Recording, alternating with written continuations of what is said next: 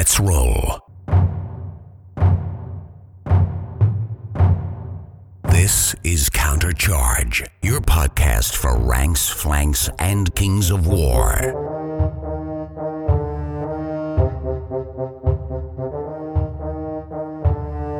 Join your hosts as they delve into the world of Panithor and bring you worldwide coverage of all things Kings of War. Welcome to Countercharge. I'm Bill Hupp from Thistle and Rose Miniatures.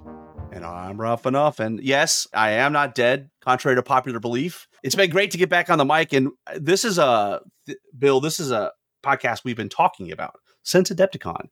And I'm finally, we finally made it happen. I know you had a busy summer. I had a busy summer. So I'm super excited that we're sitting down to have this chat. I really appreciate the opportunity to tell the community more about our miniatures and our plans to do more with the Kings of War community and Mantic, and hopefully this is the start of some good communication. And really enjoyed getting to meet some of the people and catching up on kind of the evolution of Kings of War, since its beginning. And I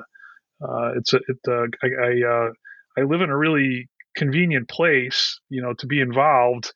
I live a couple miles away from where Adepticon is held. Oh, wow. I'm even closer to where the battle bunker used to be, the old GW battle bunker used to be. And so I used to drag my kids over there and put on some games there, and mostly Lord of the Rings stuff. Yeah, and I assume with your background in historical wargaming, Little Wars, all that stuff that took place in Chicago is right in your backyard. Share with us your gamer origin story.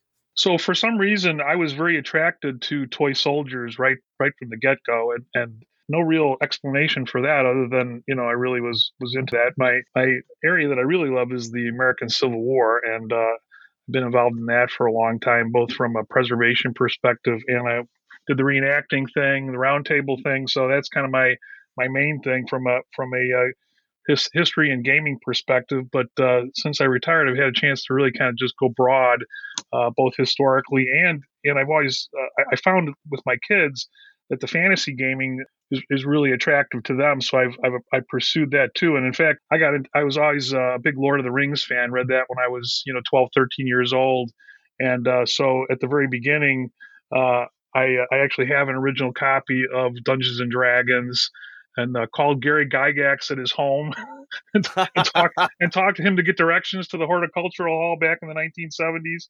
And managed to beg the car from my mom and go up to Lake Geneva. Painted my first dwarf army before I was 20, the old Der Kriegspielers, and we were playing using chainmail. And I was going to ask, I would assume that would have been chainmail, right? Yeah. I haven't tracked down my copy of chainmail, but it's somewhere in my vault of rules. I'm kind of a rules collector too.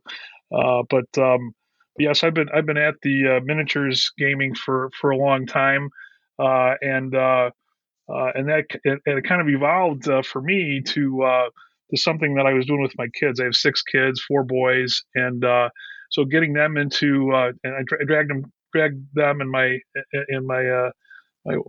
very patient wife and daughters to a lot of battlefields. We went to a lot of battlefields and a lot of museums, and so they were always pretty interested in that stuff. So, but they were always interested in the fantasy stuffs too. So.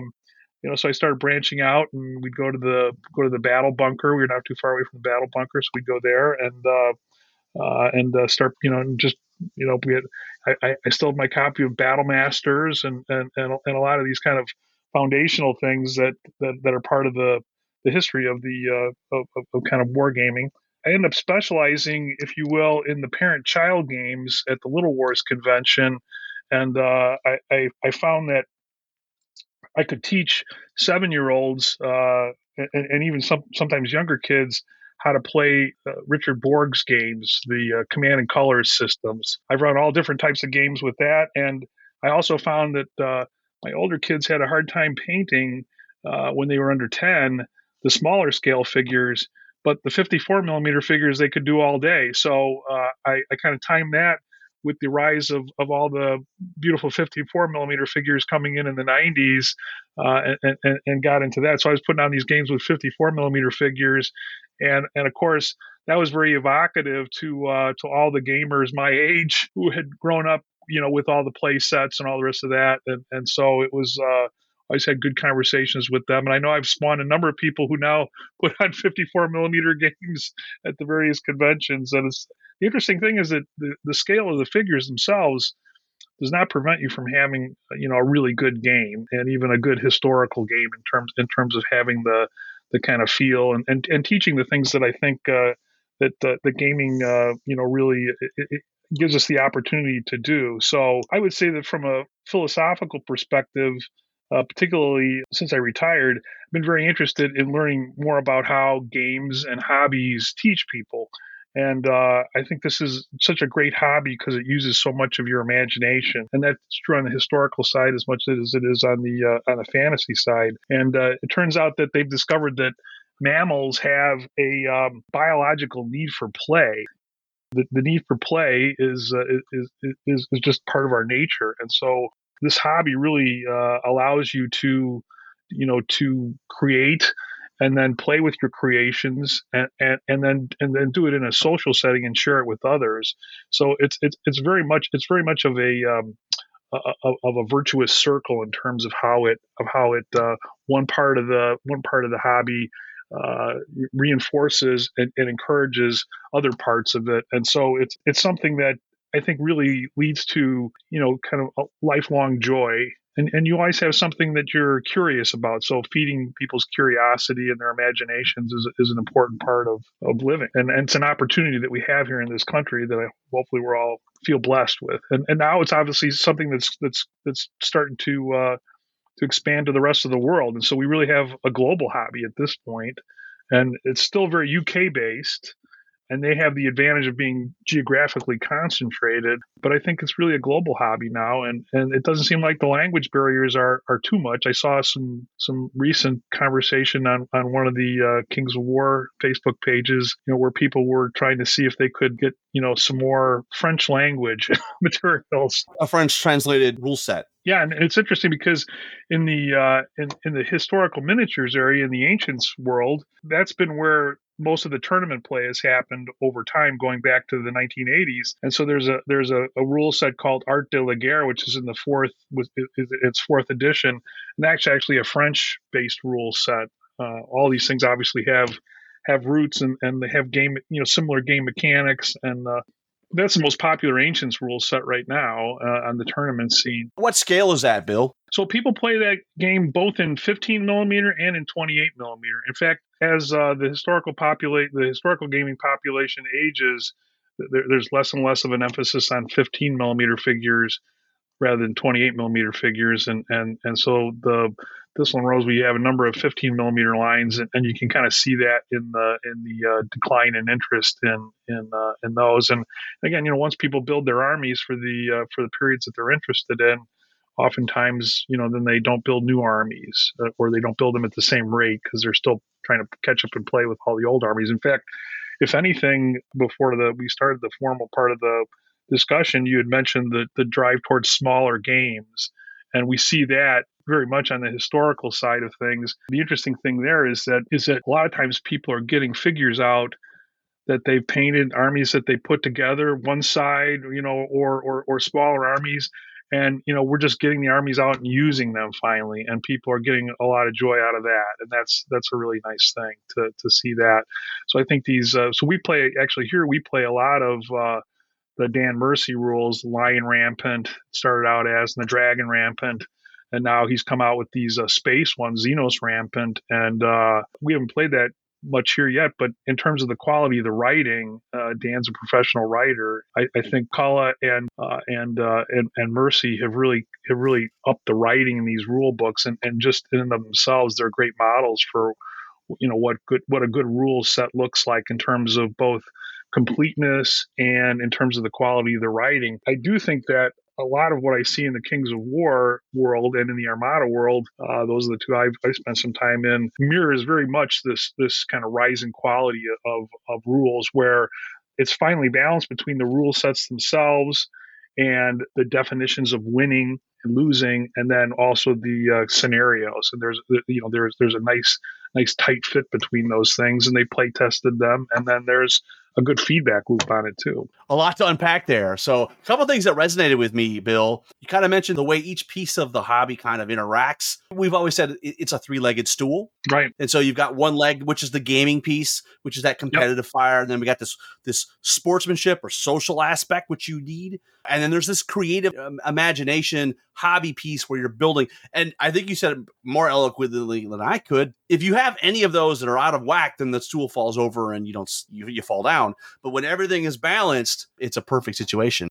Daniel Mercy, Westphalia Miniatures, has a game that he wrote called Strong Sword, which is a little skirmish squad on squad kind of thing with kobolds and a lot of fun that I've dabbled in the past. But I know Daniel Mercy's very influential. His games are very well regarded. In terms of your historical background, I grew up in Michigan. It was all about the War of 1812 and the War of Independence because, the forts are there. I mean, let's be honest, there's not many battlefields. No. It's changed now. They live in Memphis. Obviously, I have more access to the Civil War stuff. What is the rule set of choice for you for Civil War today? I know it's probably changed 50 times in the last 30 years, but what are you playing today? Again, I think that trend to simpler rule sets is there. So I think for the bigger battles, we started playing pretty regularly a rule set called Gettysburg Soldiers, where each stand is a company. And again, it's on the simpler end of the scale, but you can run larger battles. And for us, we've assembled a nice little group here, a shop I've opened up called Liberty Hobby Center. So that our group, we started out in a gentleman named Ivor Janssi's basement and kind of grew from there. Now we play over here. That would be the bigger battles that we do that are Civil War battles. But it's been a while since we played any Civil War battles. But just Wednesday night we had a game. You'll see some pictures up, I'm sure, from it from the Wednesday night's game. Ivor Janssi put on a game of his own game, which is called Brother Against Brother. Also known as BAB, and it's been out there for a while. This is his new updated version of it. So he was running it with 20 millimeter figures, base 3 to a base. Usually he plays that. Usually he runs that game system uses 28 millimeter figures on single bases, and it's kind of like 10 figures in a company is kind of the norm for it. And then he was scaling it up to actually do a scenario from Gettysburg, the Bliss Farm. Unfortunately, I couldn't make that, but they had like 8 players, and so we tend to have bigger games here, and so we've been able to adapt. Dan Mercy's rules actually have worked very well with some of the bigger games. It's these British rule sets. We love them and we hate them at the same time. You always want to tweak them. I think we never leave anything alone. I think that's part of the historical gaming community, number one. But then we're always pushing the rules to do different things. And so even before, some of the supplemental things had come out relative to, using the Lion Rampant rules for, say, sieges, we had already run a big siege of Jerusalem game using those rules, and I famously managed. I had some Byzantines with some Greek fire, and I managed to torch myself twice, which still gets talked about. Although I did eventually make it into the city, but that was a beautiful set of terrain that we set up with the walls and everything that John Brust had collected over time, and so we had so much fun playing it. The Crusaders taking the wall in Jerusalem from the Saracens. We flipped it around and had the Saracens attack. We probably played that over and over again over about a 4 or 5 month period of time. Just kind of taking the scenario where it went that night and then finishing it and then going from the other side. So. At this point, since we've all been playing for a long time, we have a lot of terrain. So, I think a lot of times the terrain tends to drive some of our games. I know we got a good reaction to you had a big Armada battle. Yeah, we had an Armada battle, and then we flipped around and used it for a Civil War battle. Ironclads battle. Armada is an interesting game because I just pushed that forward to the group. We had tried a bunch of different naval games and air games, and nothing was really sticking in terms of people really liking it. And I had a lot of success with the Wings of Glory, and we had played a bunch of the Sails of Glory game, and that really works well with kids. I've run a lot of games with kids for those, and in looking at the Armada and trying it at I think I played demos at both Little Wars and at Adepticon. The game itself and just the nature of naval warfare is really tough to make those things very historically accurate. And Right. there aren't a lot of naval battles in history when you look through it, because most of the time the superior force scares off the weaker force. So it's not those kind of battles are tough to set up in some kind of historical setting and find historical battles that are worth replaying. But a couple of the guys in the group had gone ahead and tried some of the other fleet games that were out there, fantasy games, and I just thought the Mantic models were good, and the game itself, again, had good roots to it. Coming over from the Black Seas rule set, and yeah, people are really liking it. So so we're breaking the rules and, and trying to figure out how to do multiplayers and stuff like that. So Yeah. we'll see how. But so far, people are all collecting their navies and painting them up and enjoying that. We've been able to use the STL files. We've got a couple people who are into the 3D printing, Mm-hmm. and so we're finding kind of the weaknesses of that process. But for the most part, it's a great thing. I mean, it's a great deal. It's a fantastic way to build your navies and get those and have the models available. They were a little bit tough to track down even in the Chicago area on the shelves of the stores. Right. So although the service from Mantic in the UK was very good. The best rule sets are the ones that kind of get out of your way and let you do what you want to do, right? The ones that aren't so formulaic. If I want to add an RPG element to this, let me do it. But give me the structure that I need to have a game. Yeah, so the Evor's rule set, brother against brother, it's very much about it. It works very well historically, and it's held up for 25 years, which says something about a rule set when people are still putting on convention games, with your rule set. So that's why we're encouraged. And somebody bought a copy of it online. I saw on one of the forums. I saw somebody bought a copy for $225. So I go, Ivor, you got to reprint this thing, buddy, and capture that. That's crazy. But the interesting thing about it is he used a bunch of mechanics at the time that were new at the time.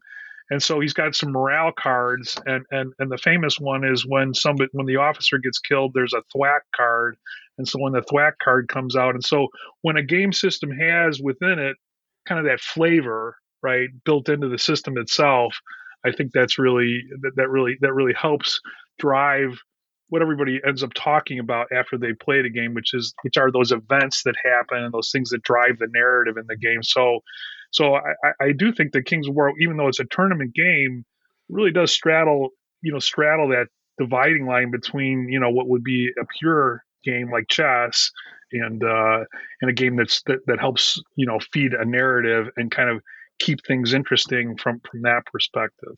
A good rule set has just enough of non-deterministic things to keep it interesting. And that's what drives the cinematic moment, right? Is, in Kings of War, the double ones, right? It's like, oh, right. I mean, at the end of the day, it is a dice game, but you need that foot in. I always got a chance, right? You always got a chance. I just got to roll boxcars here. One of the things that gets mentioned all the time when people are talking about the game is that it is clean.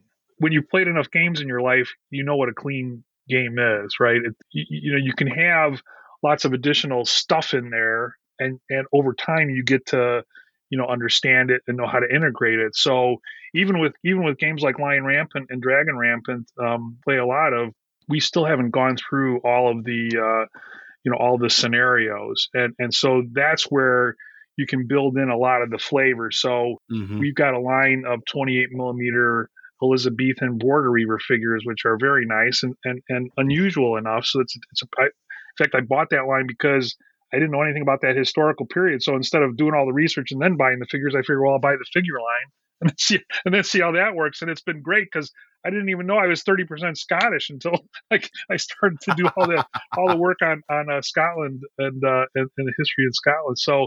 But that Pikeman's Lament is the version of Mercy's rules for that period, and it's a little that the rules themselves are for the 1600s, and this is just a little bit before the late 1500s, and so it's been interesting kind of working through that. But we've been playing a lot of that game. They do a nice job in that rule set of kind of moving it into that historical period, where things are evolving more to where you would recognize the military today versus the military in the medieval period. So, and the Kings of War actually stretches itself kind of into that period, I think. So our figures would be actually good figures to use for, what in the GW world might have been an Empire army.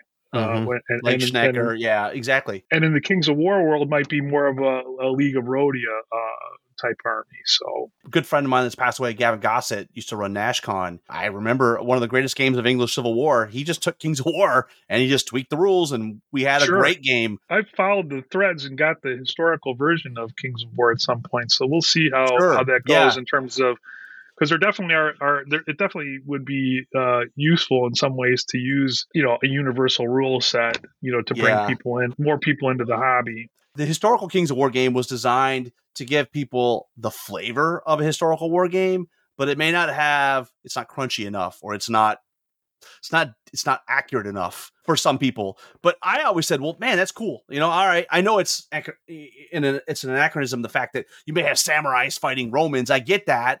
But, DBA and some of those other games do that. I get where the hardcore historical folks might not go, oh, well, it's a little bit much. I get that. But what is your take on it? Have you played Kings of War historical? I mean, it's basically Kings of War with a few tweaks. I have not yet, but again, I spent 20 years in public accounting, and then I was a CFO for 12 years and managed a group of accountants, and so I know detail, and I know detail-oriented people. And now that I've been, selling miniatures for 6+ years, I can tell you that our hobby has the most detailed-oriented people ever. That's a good way to phrase them. And it's an interesting combination of who we attract, because it attracts those of us who might be oriented towards games and rules, and kind of like the dynamic of being able to use the toys in that way to come to some kind of a conclusion or tell a story through the game itself. But we also have a lot of people who are from the creative side, and so it's interesting how but both sides both types of people who would tend to be attracted are very detailed oriented. And on the hobby side, people want to do the kit bashing. They want to do adjusting it to their own view of things. And so, one of the strengths I see in Kings of War, and one of the tensions I think that Mantic is going to have going forward is, they came out with this game that's figure agnostic. And who could have anticipated that 3D printing was going to come along? Right. And so, in a way, it's they seem to be taking a bold leap into things on the in their STL program, and more power to them, because they're going to figure out all types of stuff. I was a CFO of a private equity firm, venture capital firm, and so I kind of know about the bleeding edge and people. And so I think they're definitely taking some risks here, but there can be a lot of benefits to being the first one in there, and they've got a nice base that they're working from, I think, from a business perspective. So as a hobby business owner, I definitely think that they're the GWs are up there, right? And the Wizards of the Coast, and mm-hmm. they operate at a totally different level as public companies, and with as much invested as they have and the resources that they have. And so if you're going to everybody else is kind of operating at a little bit lower level. So I think you got to find what your strengths are and stick with them. And I think this is definitely a good step for them to take, and they'll be innovating ahead of other people with this. And I know I noted I'm on the Facebook page for the vault, right? Is that what we call it, Mantic Vault? Yeah, the Mantic Vault. Yeah, and I've told our guys who are doing the 3D printing that. I think Clive is very responsive to any comments that people make, and so it looks like I ran a help desk back in the day when I was in grad school, and so when I see that kind of support, I think that's excellent in terms of kind of where they're driving things. So it's there's definitely some risks involved in it, but ignoring them isn't going to make them go away either. So jumping right in there and participating and trying to figure out what that business model looks like eventually, I think that's going to be I think it's interesting to watch and participate in. It's funny because I think there is some subset of our community that doesn't acknowledge that, we're talking about a less than 30-person company, right? It's Right. small, right? I do think, though, collectively, we do acknowledge the risk they're taking, but we applaud them for it because I think what else are they going to do? Sit around and become? It's like the turn of the century with horse and carriage. Like, what are you just wait for the automobiles to put you out of business? I like that they're trying something. If it doesn't work, they'll pivot. I do think we're at kind of an inflection point too. A lot of these trends that have been out there for a while are really kind of coming together, and I think the gaming industry itself, the board game industry, and the miniature tabletop gaming, all that's kind of coming together. And I retired in 2012, one of the things I noticed was that the gaming industry itself was just below $1 billion in size. And a lot of it's driven by the licensed content, and I know you're interested in a number of those things that have license aspects to them.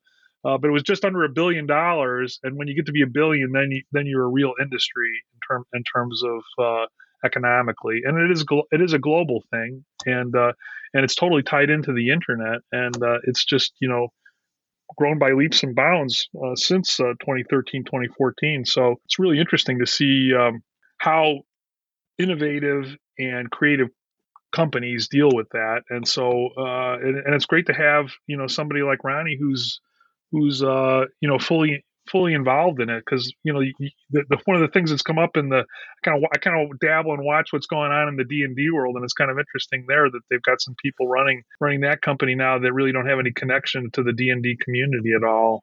Yeah, so some of the stuff that went on with their OGL or their open gaming license, and it's Hasbro in general. They've had some real missteps with Magic and D&D. It does make me scratch my head a little bit, some of those decisions, some of those bigger companies. When we talk about our industry, obviously we got Games Workshop, right? But, Asmodee is just right there too. I mean, they're bigger than Games Workshop. I mean, now that they're part of Embracer Group, I mean, they're ginormous. And they obviously have the Disney license, so they're pumping out all kinds of Star Wars stuff. Right below the surface, you got those small players like Mantic, like Warlord Games. It's nice to see some of those, I don't want to call them second tier, but just below the surface, those guys are trying some different things, right? And I think some of it's going to work, some of it's not going to work. It's such a broad category of things that people do, right? Of entertainment, right? And edutainment and all those different terms they use to describe it. Because we really haven't had anything like this before. And so it is new. And it'll be interesting to see because you would imagine that there would be lots of opportunities for people to to carve out creative businesses within that growing amount of business opportunity, and the people that actually have some business acumen and can manage their cash flow and the creative side, I think we'll be able to do all right. And again. This comes through, I think, from talking to the Mantic, from hearing from the Mantic people in terms of their public-facing statements, they enjoy the hobby itself, so they're happy to have a job where they can do this. So for me, it's a retirement thing, so I can kind of I don't have to feed any kids with it, so that makes a big difference in terms of how I can spend more time doing the things that I'm interested in doing. And so and really I'm doing it more because these figure lines that I managed to buy were all really good creations at the time, and it's just trying to keep good figures alive and allow people to build new armies, finish armies they had, and play the games that they like to play. One of the things I'm really interested in is obviously building communities. And so I really want to kind of dive into the Liberty Hobby Center that you've set up and kind of give us a little background on what is it, and kind of where the inspiration came from and kind of how it's evolved over the last few years. Well, obviously we'll get to, what games are you playing, but, Sure. Give us a sense of, this for all intents and purposes is your local gaming club, right?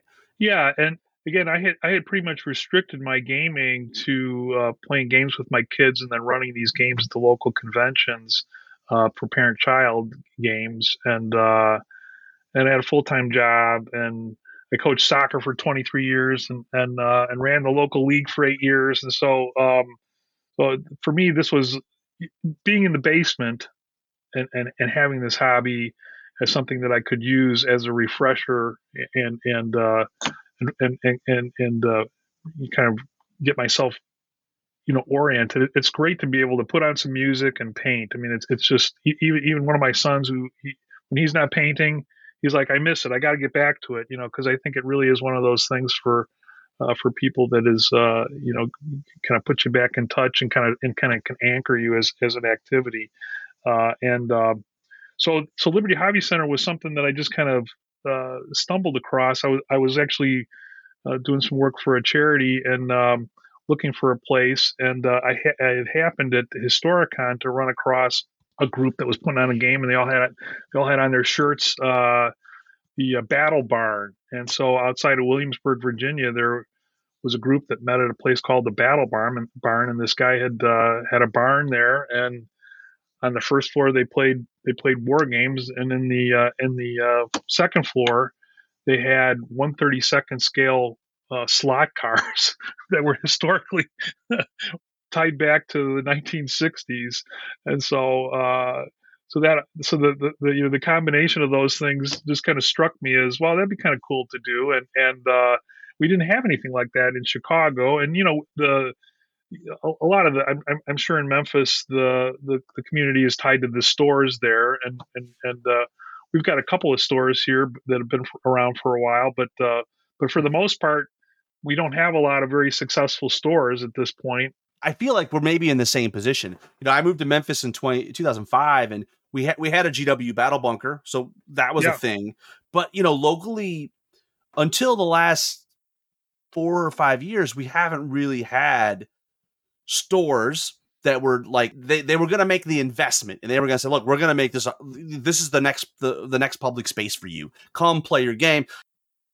We did the thing for a long time where we actually had one of our club members. We were called ourselves the Blue Sea Brawlers, and we got everybody together. And one of the guys worked for FedEx. He had a house with a big giant room in the back. We could put 8 tables back there, and it was the most glorious thing. And so we did that for a long time. But at some point, we realized that we weren't growing. Nobody is going to come to some back alley. We did recently, I guess it would have been 2019.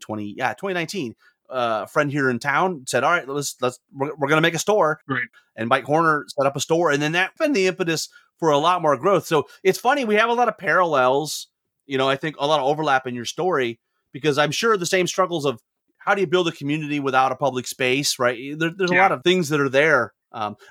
There's also some advantages to not having a public space. There's definitely that the management of the people side of it can be difficult and somewhat problematic. But and then things like COVID happen, and so you end up with disruptions in that. But we started out really guys who were gaming in Evor's basement, and then people we knew, just kind of at the conventions and just running into in the stores and things like that. And so then since I was really I needed a space for some of the activities I was doing post retirement, including manufacturing the figures, and I was already renting space for a storage for these 54 millimeter figures, which when you start to do armies, they take up a lot of room.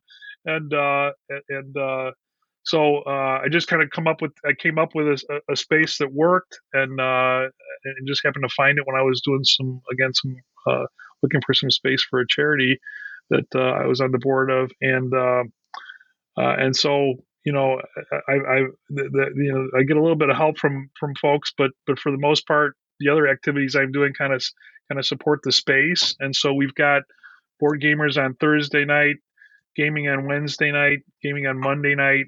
Really not so much on the weekends, which is an interesting thing.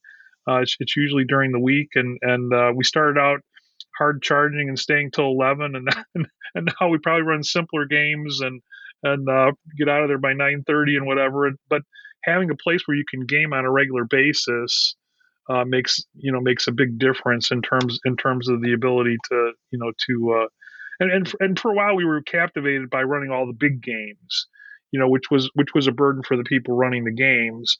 And now we're probably doing more people organizing games that people want to play, and then kind of trying to find times to do that. And but I think about 8 tables. We got about 8 or 9 6x4 tables, and that's really as much as the space it can handle.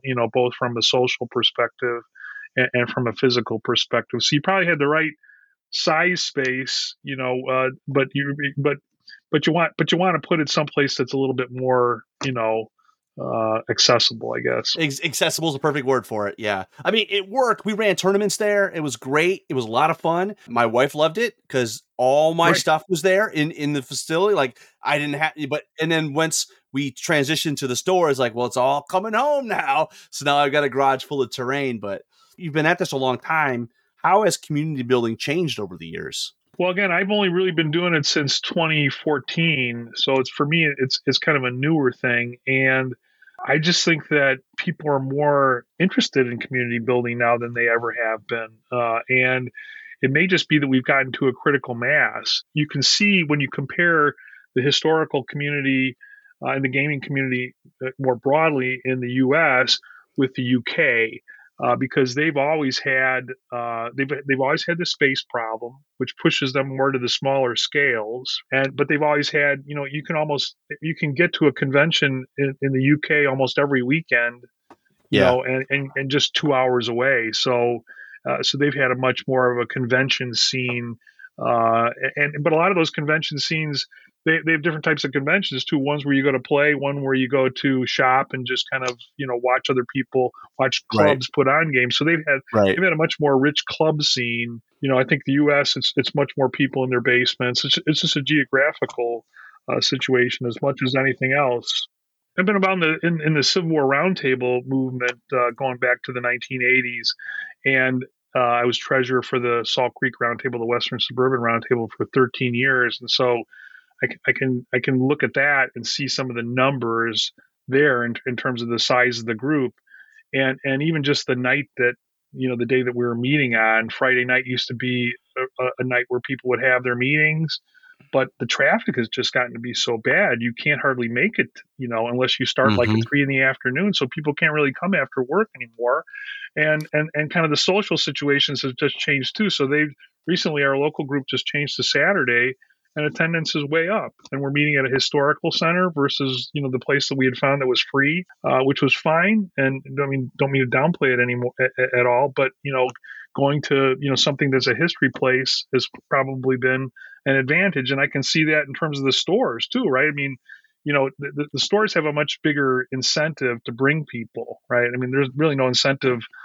for me to get people here other than friends. So even though we're a decent sized group, somewhere in the 20 to 40 range, we probably don't, people don't have a reason to come here other than to do the gaming. And so, people will game away from this, the place too, which is great. They'll go out and game at Games Plus and the different game stores and such. What a great store. I've only been there a couple times. The first time I went in there, my eyes went really big because it was like the cavern of lost treasure. Like, I mean, they just had so much stuff that is, some of it's like out of print, and I was just like, holy shnikes, this was great. They have the advantage of being in business for a long time, so their inventory is just unbelievable, and they do a really good job of keeping their stock of games and such. But over time, they really can't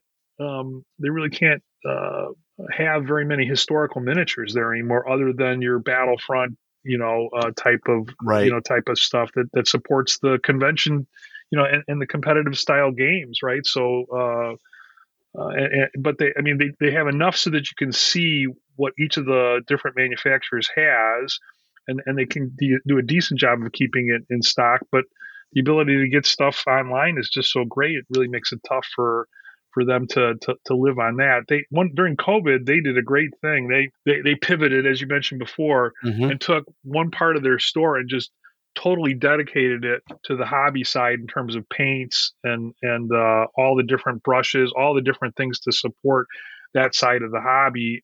I mean, you could just lose yourself for 3 hours in that aisle alone now because they are so well stocked. And I think that's the other side of this that we've really seen is the rise in the painting part of the culture. And the only thing that doesn't really match up with those of us who've been doing this for a long time and do a rank and flank type game, a battle level type game, is that when I watch Ninja or somebody say, I'm going to show you how to do speed painting, his speed painting is one figure in 2 hours. Like, okay, well, that's not really very helpful. The speed is a lot different, what you're looking for. Right. If you're doing a battle of Thermopylae. Yeah, I mean, they're great techniques and all, but I think I think really it's nice to see all the support that the larger hobby is getting with these contrast paints and the speed paints.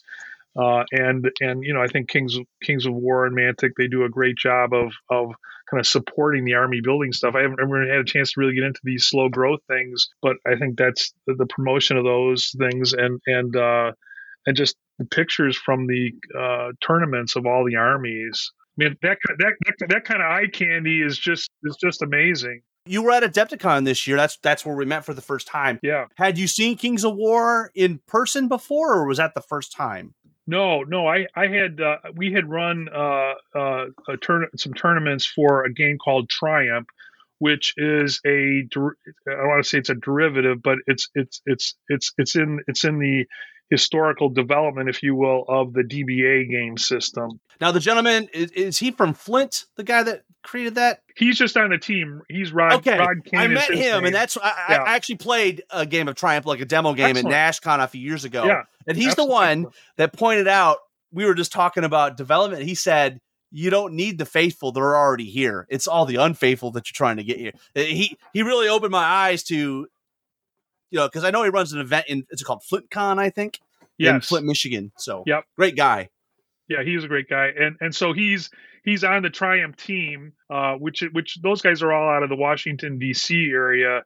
And they'd been probably the best support for the DBA game system itself, and run these great campaign games using, again, these basically fast play rules, right, with 12 to 18 elements, so you can actually play a game in an hour and 15 minutes. So you can structure a one-day tournament or one-day campaign, and so that's the real payoff in that system. And you can play across all of history, which is nice too. So you can play in a tournament on one night with your Egyptians, versus the Sea Peoples, and then you're doing medieval in the next tournament, and then for the campaign game, you've got a barbarian Gaul army, and you can go and take on Romans and kill Caesar, that kind of thing. So a lot of the figures that Rod uses for his big historical games that he puts on the bigger Triumph games, a lot of those are our figures, our Thistle and Rose figures, our Vendel historical figures. And but anyway, the Triumph game itself is a great system, but again, the number of people that are exposed to it are relatively low. So one of the younger guys who was playing in our Triumph games and had learned the game system at one of the earlier Historicons where we demoed it, he was playing Kings of War. So I went over and got to see the whole cage thing at NashCon, the number one table up in the cage thing. So I was taking pictures of that, and just it was interesting to see people playing. But again, right away, I could tell people were very friendly, and I enjoyed. But NashCon is an interesting convention in terms of how it brings everybody together, and so that was a good exposure for the first time. I don't know how frequent this is, the HMGS conventions. I know Siege of Augusta is doing it, but like how many of those are really realizing that, historical is a part of it, but if you want more foot traffic and more people here, you got to cater to what people want, whether that's board games or. My partner in the Thistle and Rose venture, which I also call TNR Miniatures, because it's not just there's a Thistle and Rose figure line itself that we started with in 2014, but I really call it TNR Miniatures to take all the 5 or 6 different lines that we now make and sell. He has 5 kids, I have 6 kids, and so we've seen in getting our own kids involved in the hobby what works and what doesn't work. And again, as I mentioned earlier, I was minutes away from the battle bunker, and there's nothing. No one can criticize GW for their ability to create a very attractive product that brings people into the hobby. And it's too bad that places like the Battle Bunker and their stores have all kind of shrunk down so small. I mean, I guess it's just it was just a cost and benefit type analysis that they had to do on that. But really, they were super successful, I think, in terms of bringing people in and just walking into the store.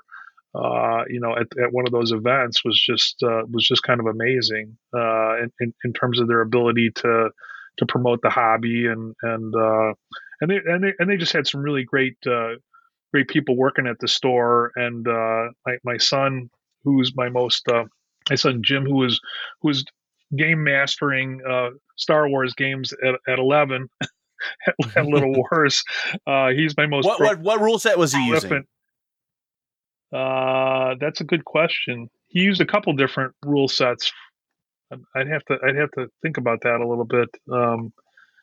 But probably something fairly simplified. But he got to be Gandalf in a big Helm's Deep thing that the people from the Battle Bunker put on at Little Wars, and Gandalf was riding down and then zapping everybody, and he was killing so many people. They took him aside and they said, "Hey, look, we're going to have to tone down Gandalf before he kills everybody."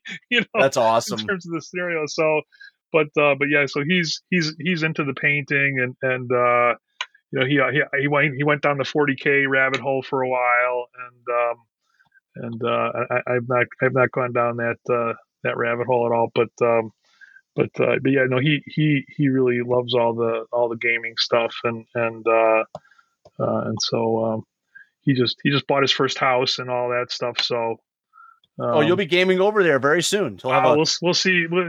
He does have a gaming room and a hobby space, but he's also picked up on a couple other hobbies. So he's got to fit it in with that and working and all the rest of that stuff. So, but I think Brian and I have Brian Caskey is my partner in the Thistle and Rose venture, and we both realize that kids love to roll dice, and so that's probably been the best thing about being retired is that I can explore these areas of what gets people interested in history and in gaming. And there's so much you can learn about math and just logic from these games. It's a powerful tool that you hear about the word gamification. That's what's happening in a lot of the rest of the world. But we already sit on top of all of that knowledge, and so I'd like to see us as game players and people experienced with this, use it to help from an education standpoint. You definitely see where these kind of games engage people. You don't have to worry about engagement. They're very engaged if you have a good game and you have a good game system. And you start to see in Kings of War, in the Dragon Rampant series, in the Xenos Rampant, which is their latest one, you see how they're able to take and put together the whole package of things: good writing, good balance, and then we just have this unbelievable availability of very attractive figures. And then what we're really looking for, I think, is this community and infrastructure to get people in and encourage people. And so and it's hard when you have a competitive environment too. You got to balance the competition aspects with everything else. And so I haven't experienced the tournament scene yet for Kings of War, but looking in and having had some experience doing that with kids and soccer, it seems like you guys are doing a great job. The community is doing a great job of balancing that. And I guess a lot of the people that organize the conventions, Rob, came over from Games Workshop and had done that. The Games Workshop world, the fantasy world. Yeah, we call it the Sundering back in 2015 when they killed off Warhammer Fantasy. Right when the Sundering happened, yeah, there was a critical mass of players that switched over. They wanted to continue to play ranks and flanks. And the tournament organizers, you guys call those guys TOs? Yeah, TOs, tournament organizers, exactly right. That's one of the things I had posted up on Facebook that yeah. It would be nice to have like a terminology thing for new people, even old gamers here. It's funny because you don't know the vernacular the shorthand that we've developed until someone Right. doesn't know it and points it out to you. It's like I started a job a few years ago and I came in, they have all these acronyms for everything. I'm like, guys, I need a cheat sheet. What does this mean? I have a son in the military, and we're nowhere near as bad as the military in terms of everything having an acronym. But like every other technical thing, there's a lot of it out there. So it would be, and particularly when you guys get into the conversations you have about, forming the armies and collecting the armies, and then how to use them in the games. Well, that's very technical language and has a lot of little things to know. Sometimes it's a little bloviated in the sense that at the end of the day, I tell people just have fun, right? It doesn't Right. just have fun. But yeah, sometimes when you get to the people that are playing at a much higher level than I am, and they're using terms like Alpha Strike or MSU, it's like, okay, I get it. I understand fundamentally what you're saying, but I also understand there's people here that don't give a crap about any of that. They just want to put figures on the table, and they want a rule set that lets them tell a story. And and to some degree, I think there's going to be a concerted effort. I mean, by me personally, but by a lot of people, to just really push us back. We're in the Shattered Horizons campaign right now with that Mantic's putting on, where it is more about, let's tell a story.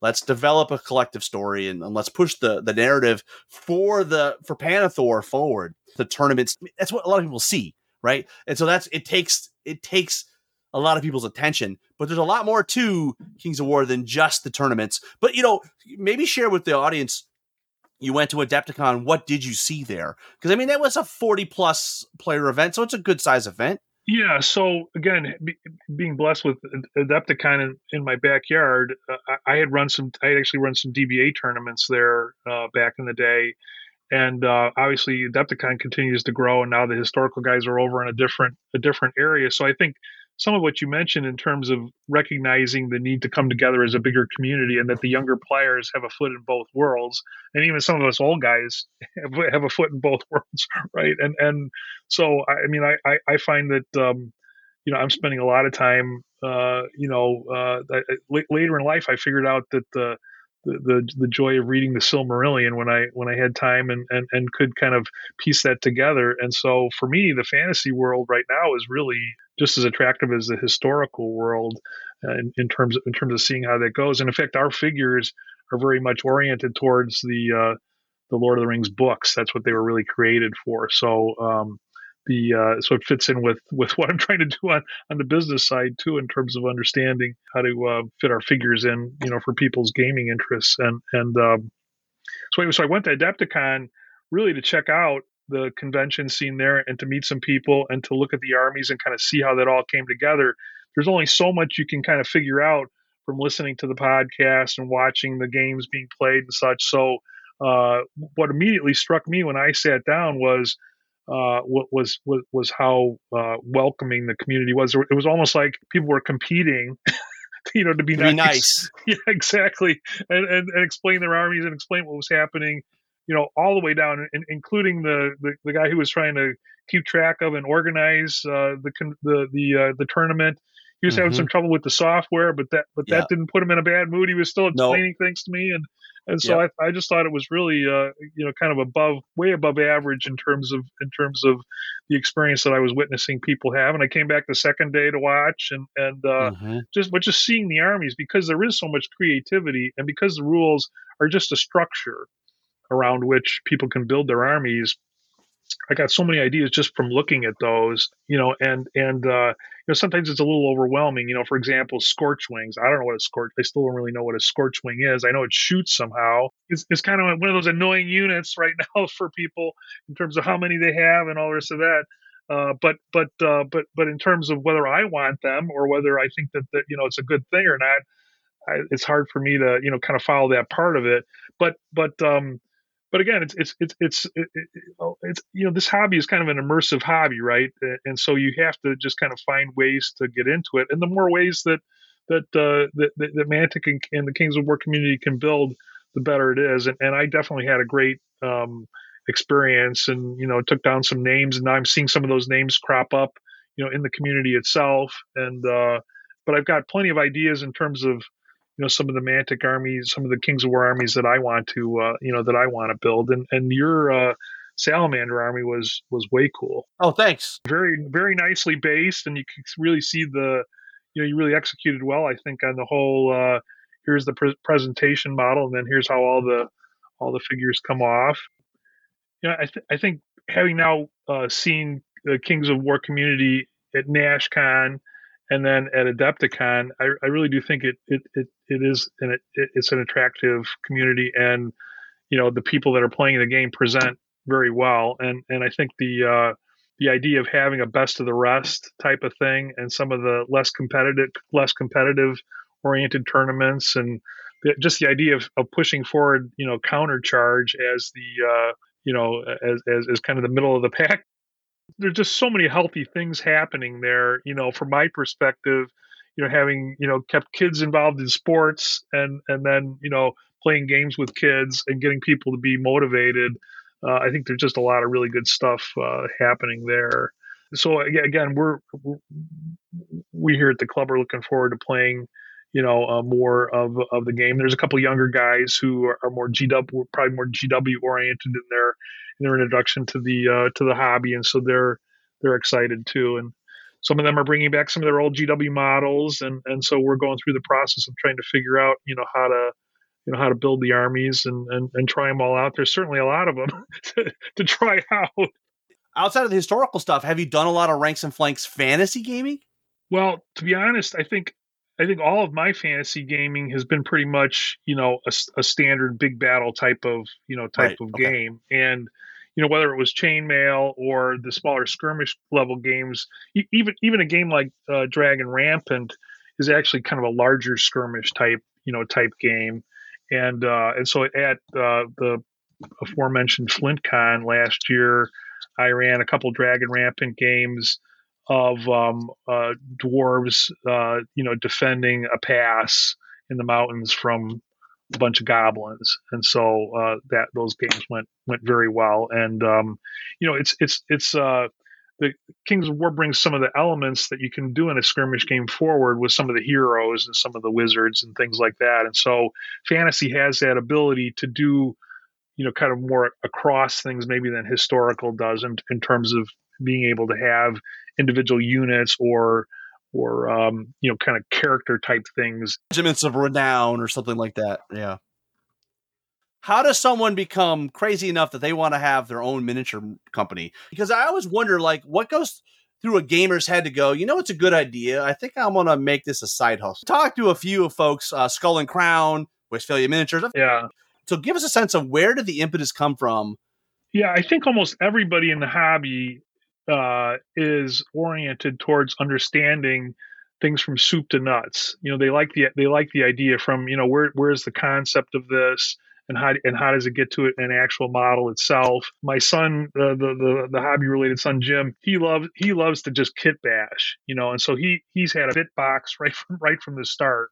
And so, I think how a miniature gets created, and why certain, it goes back to why are certain things available and certain things not available.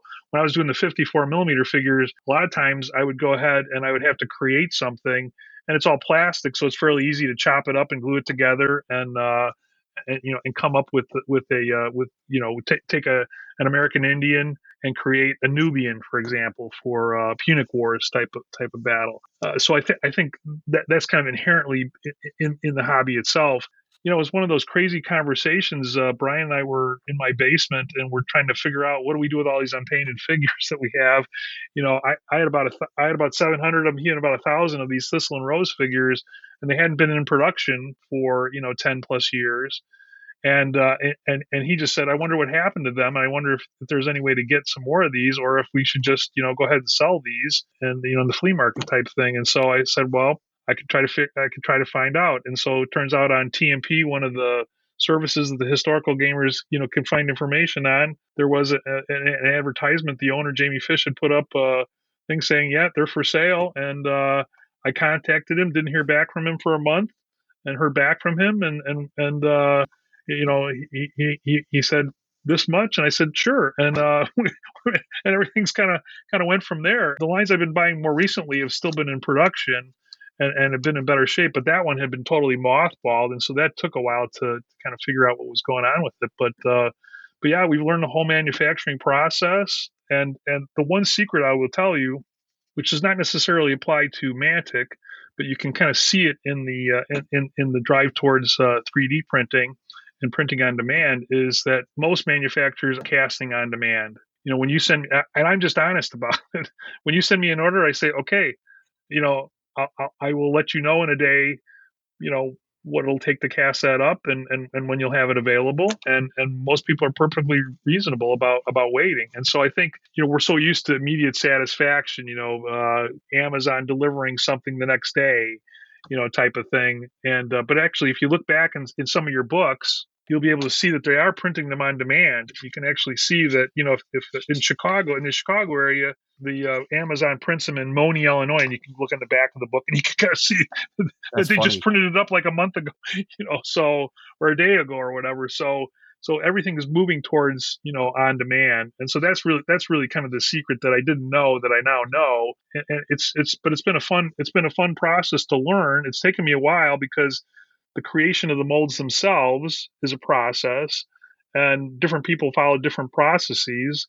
And so when you run the molds, you just have to be sensitive to how the process was created, how much pressure you need to put on, and the molds do deteriorate over time, but very rarely do the whole molds deteriorate. It's usually just a figure at a time, in the actual slot itself. So, but it's been really interesting and fun. And I only bought lines that I was interested in from a historical perspective or a fantasy perspective, and so everything has been additive from that perspective. So it's a job that's not really a job from that perspective, and it's been really interesting getting to know the different customers, because I ask them about their projects, and again, it kind of creates a little bit of a community there where you get to hear what rule systems they're using, what their project is, and that's all to the good too. So the other thing was, I hated to see these figures not be available, because they are good figures, but again, people get tired eventually of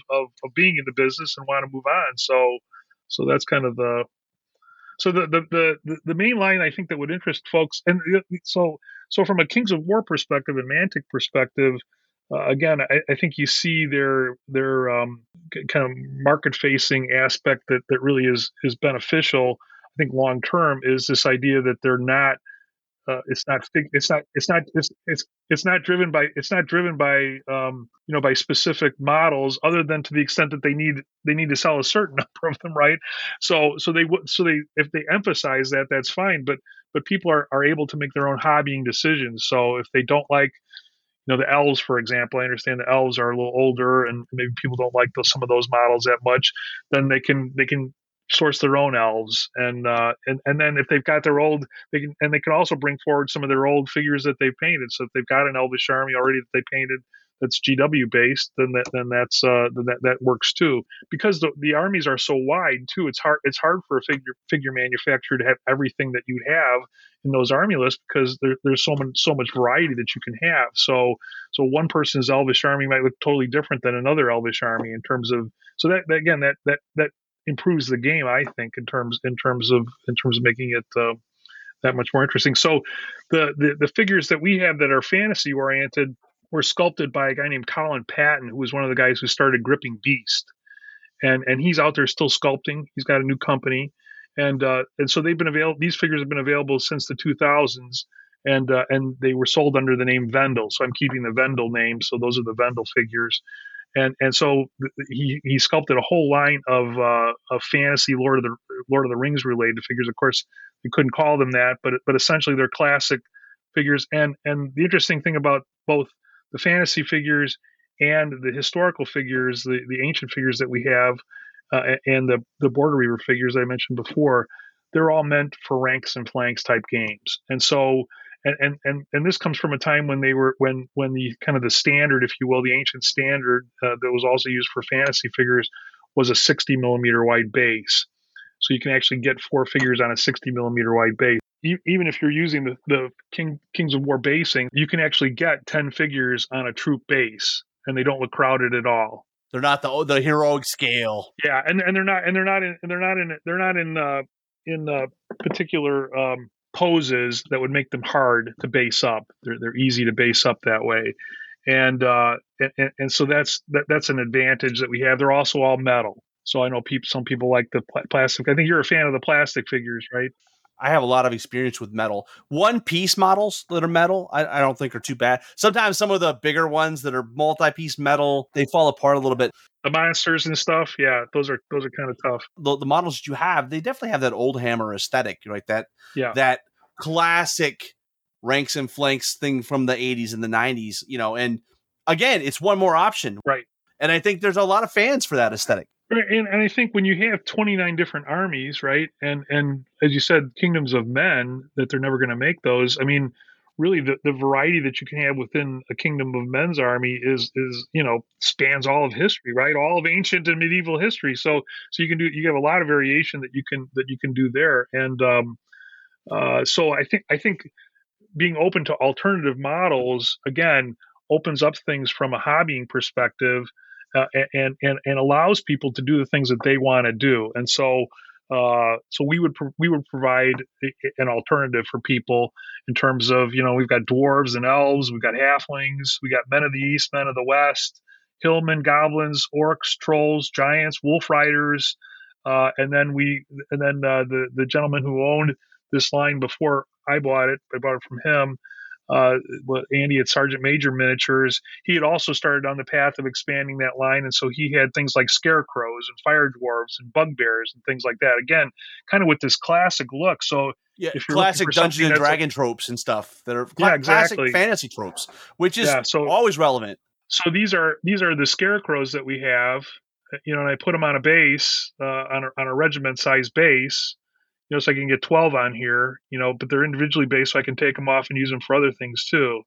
And again, so I think when you get into the fantasy itself, it's not like Napoleonics where you could say, all right, well, they're missing those buttons, or that's not the right hat, or that's the bayonets on those things, are bad or whatever. So it's more, does this meet the type of thing that I see in my mind, when I'm thinking about a unit of scarecrows or a unit of dwarves, so I think that actually will keep all the army types within Kings of War fresh, in the sense that even if they haven't gotten to something for a while, it wouldn't preclude somebody from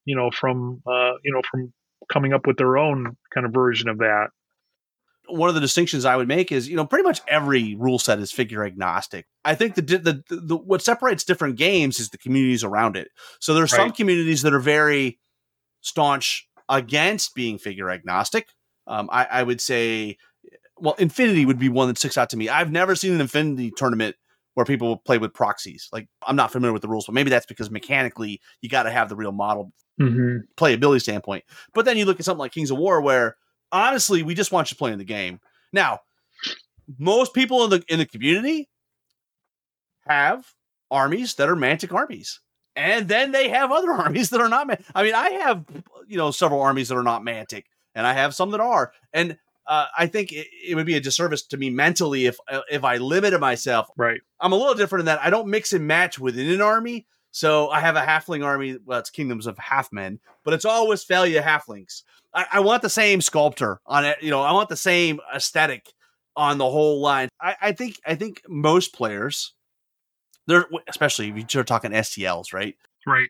And figure ranges, plastics, metals. I mean, you mentioned your line. There's a lot of great stuff there.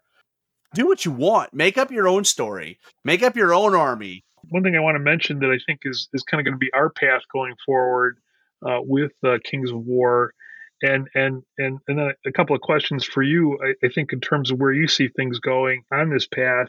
I really do think, and again, this ties back to some of the things that have been of interest to me in terms of bringing people into the hobby and education oriented, that the ambush game is a really great idea. And the difference between, say, a DBA type of game to bring people into the hobby versus an ambush army is that a 2 or 3 rank, this looks like a real unit, 10 figures on a 100 millimeter base.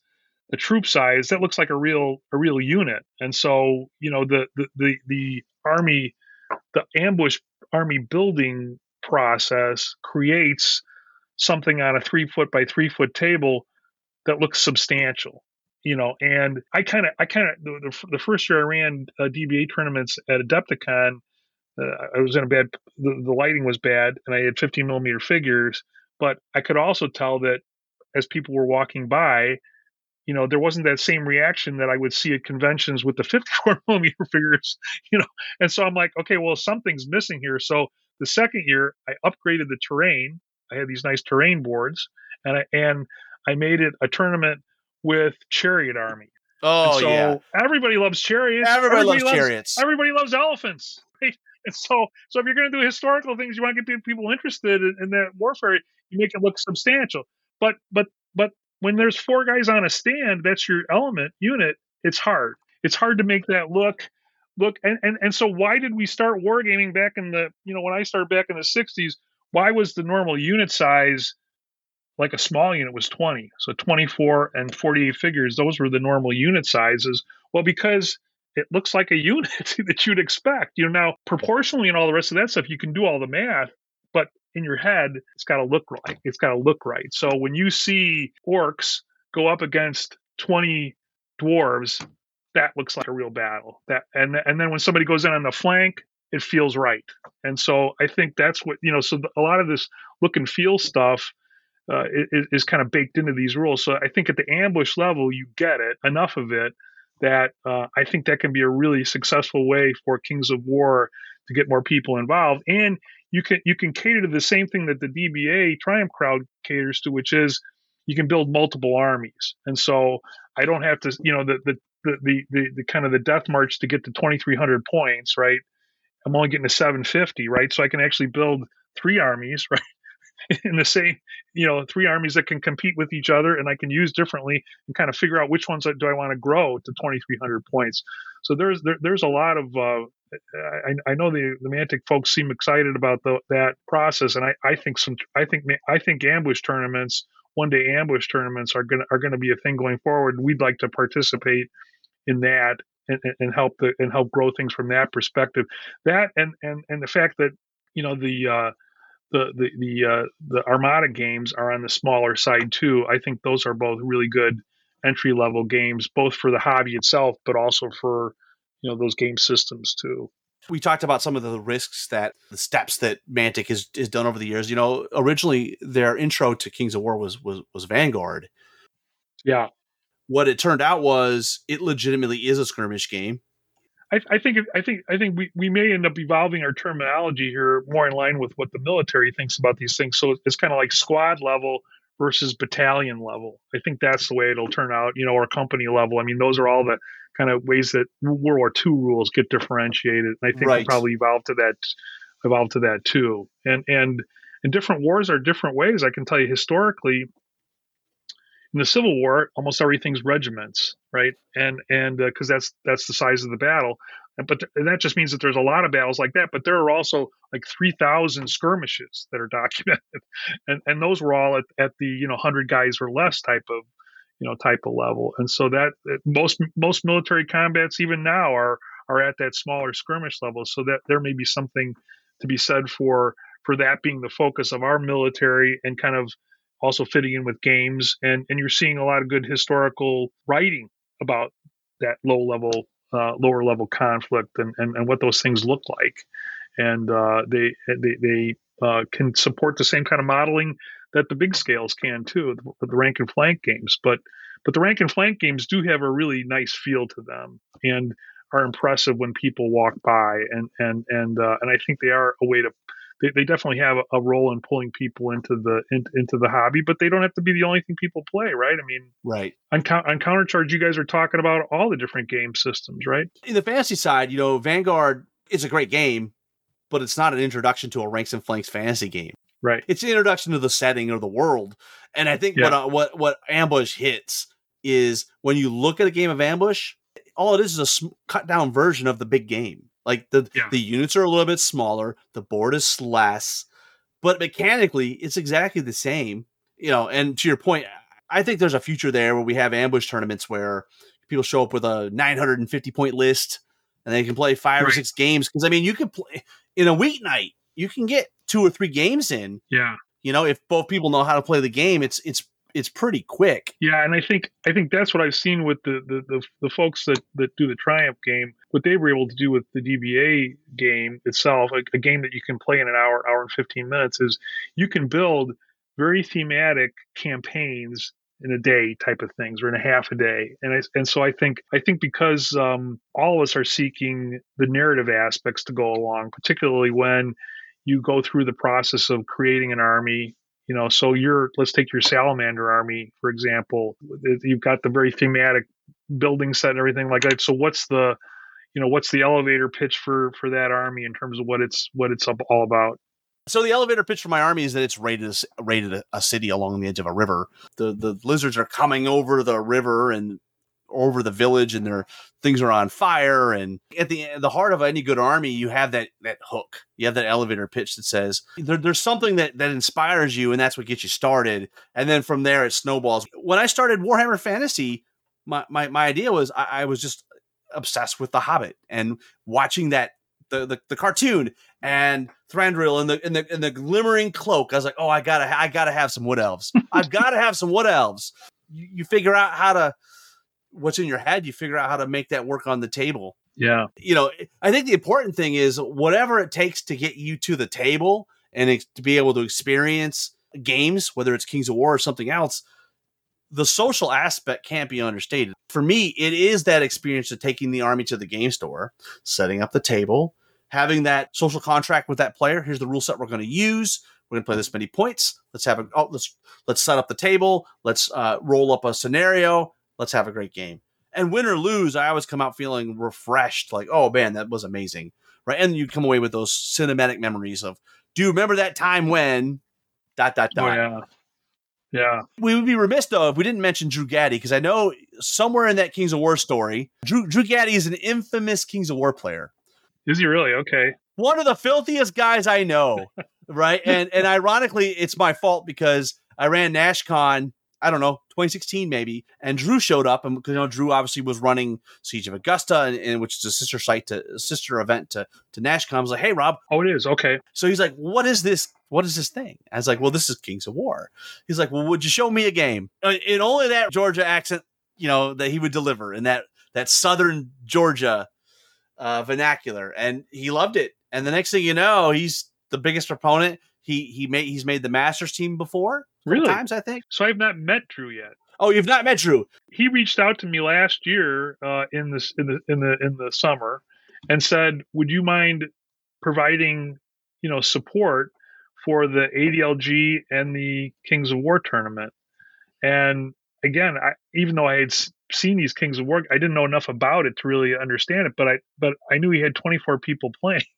Right. And so I was thinking, well, that's quite a few players. And I had also kind of figured out that all the things that I could possibly do to get people interested in our figures was to just give figures away. It's funny how you end up with that, because I think that's a solution. And you don't have to give away a lot. No. You just got to give them a little taste, like, hey, right. This is what we're about. This is the quality that we have. Yeah.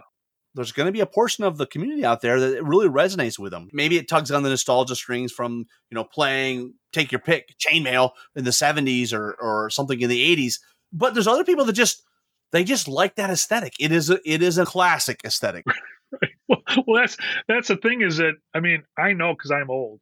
Yeah. I'm 67. But for God's sakes, these figures are only 20 years old, so they're not really old. It's just our hobby is just so sucked into the commercialism of newness. Cult of the new. And that's even true on the historical. You think the historical people would be more, but in the Dragon Rampant game system, Dan Mercy has a nice little call out where you get more victory points if you have a unit with figures that are from pre-1980. I think it's his deadline. So it's kind of a nice little homage to the roots or whatever. But yeah, so the other thing that's happened, I think, in figures themselves is that oftentimes the detail is driven to such extremes because you've got these guys like Ninjan who spend 10 hours painting one figure, and speed painting is 2 hours on a figure, right? And so you really are getting to a point where the art is elevated, which is great. I was a member was of the Military Miniature Society of Illinois, and that's all they do is paint beautiful figures and their work and their works of art. But I want to play with the toys, and I want to have nice toys, and that's a whole different painting process. And so a lot of times, I would argue that we may have already figured out what is the level of detail that supports really good rank and flank type armies, and Mantic may even find this in their own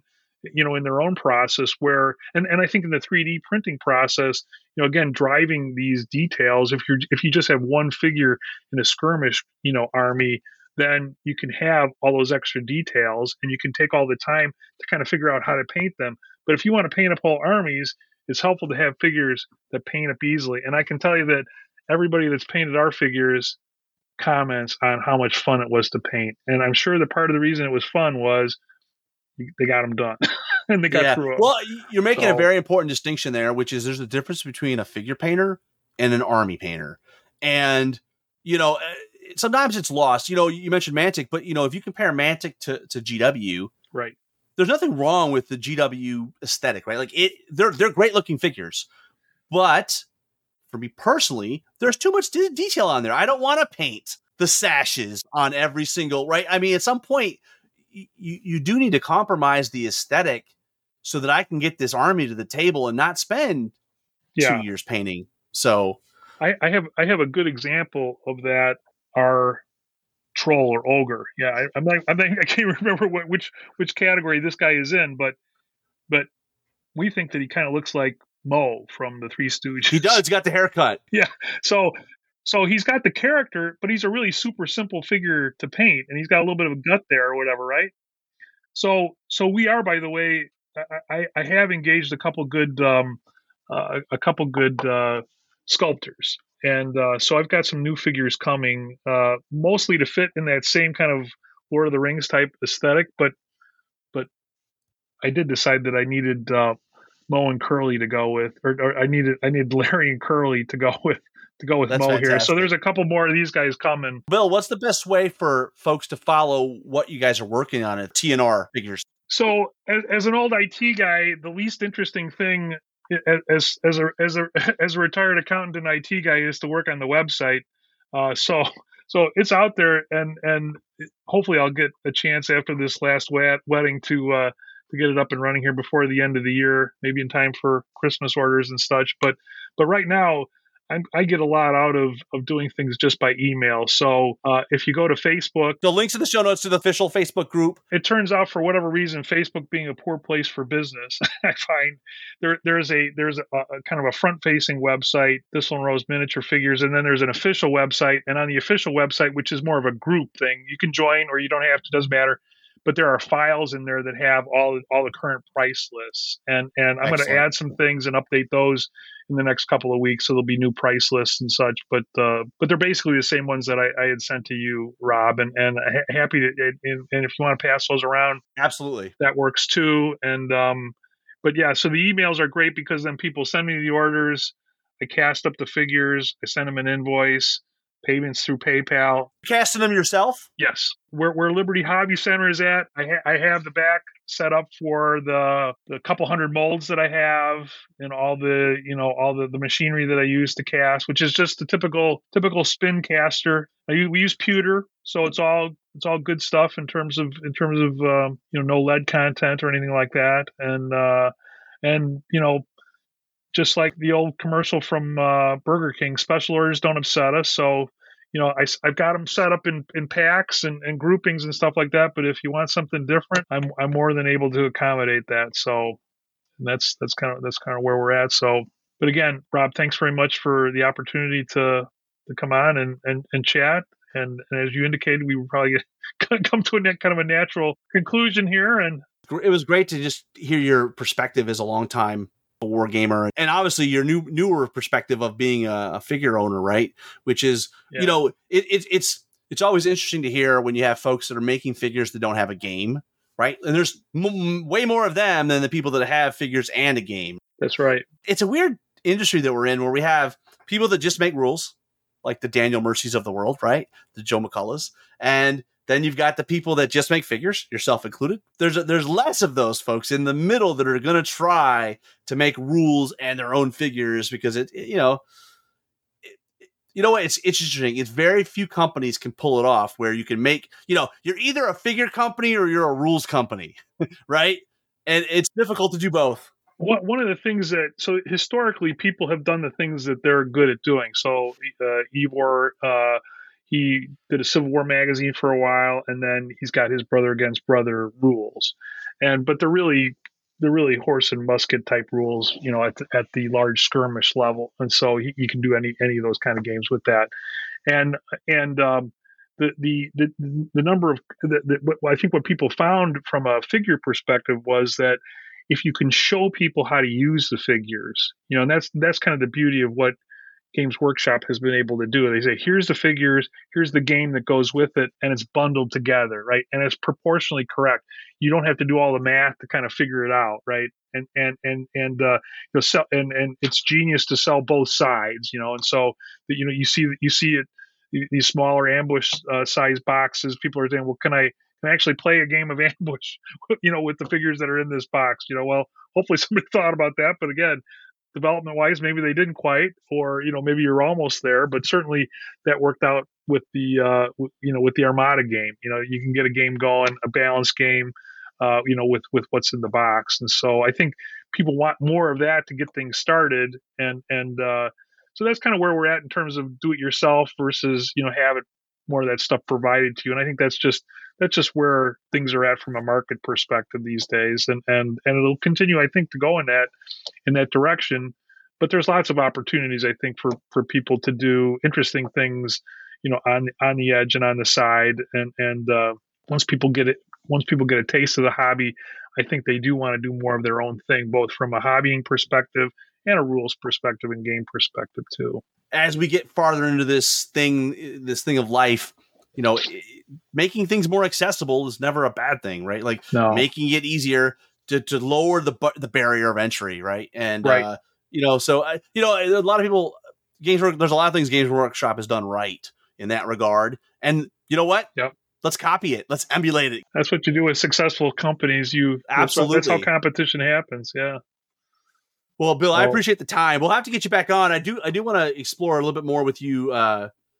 There's a couple topics. One of them is, this we call it the graying, aging out of the hobby kind of thing. And I would love to get your take on it, because obviously you have a historical perspective that I don't have, because it's something that does concern us, right? Like if you look at the TOs and the people attending tournaments, we are an older demographic than what we were seeing in Warhammer.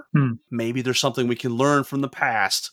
It's definitely a topic that I would love to pick your brain on. And then obviously building communities. You guys have got this Liberty Hobby Center that I love. I love following the Facebook posts and all the crazy games you guys are playing. How you build a board that's got all this all this water and these islands and these forts. And it's like, today we're playing, some fantasy, naval engagement using, Armada rules. And then the next day you turn around and here's your ironclads. And it's the same terrain. I love it. I think using a 3-page rule set that was in a magazine from like 1983. I mean, that's perfect though, right? Because your rules don't get in the way. They don't get in the way. They're just the vehicle. Yeah, we always talk about how we like to break rules. Break rule systems. That's our group kind of thinks of ourselves that way. You give it to us, we're gonna stretch it and we're gonna break it. And so that probably doesn't help Ivor get the second edition of Brother Against Brother out, but it does. It is something that we like to do, and it is fun. And I think it does engage another part of the creative process when you get to do that. What other conventions are you planning to hit this year? Well, I usually do Rod's convention at FlintCon. That's a fundraiser for the school that he's currently supporting and working at. But we've been kind of not doing too many conventions, mainly because I need to still get the website up, and there's some other things I'm doing internally. Once you get that up, the gates are going to open up. That's exactly right. And if you're a one-man show, you got to have everything ready to go. Yeah, and I do think that we have been supporting the Triumph rule system. We'll still support that going forward, but we know we need to break out. Like as you mentioned, our figures can be used in a lot of different game systems. Well, you have a lot of fancy stuff. It can be used for anything. One of the things I'm going to be doing, we'll be doing, and you'll see it on our website going forward, is that I think using the same figures for multiple game systems is a thing that's coming. So you'll see some posts coming up where we're using our 15 millimeter Thistle and Rose figures, to do. You see, the same figures are based up to play DBA or Triumph. You can use those same figures just by marking casualties for a skirmish level game like Lion Rampant. And so when you think about the totality of war, the number of big battles is relatively small compared to all the other actions that are out there. So if you can use the same figures, across multiple game systems, everybody else is going to play more and have more fun and learn more about the history. And again, it's accessibility, right? If you have to paint less figures, right, because they're flexible and can be used in these different game systems and these different scales. 15 millimeter models too. I've seen people in the past play regular Kings of War with 10 millimeter models.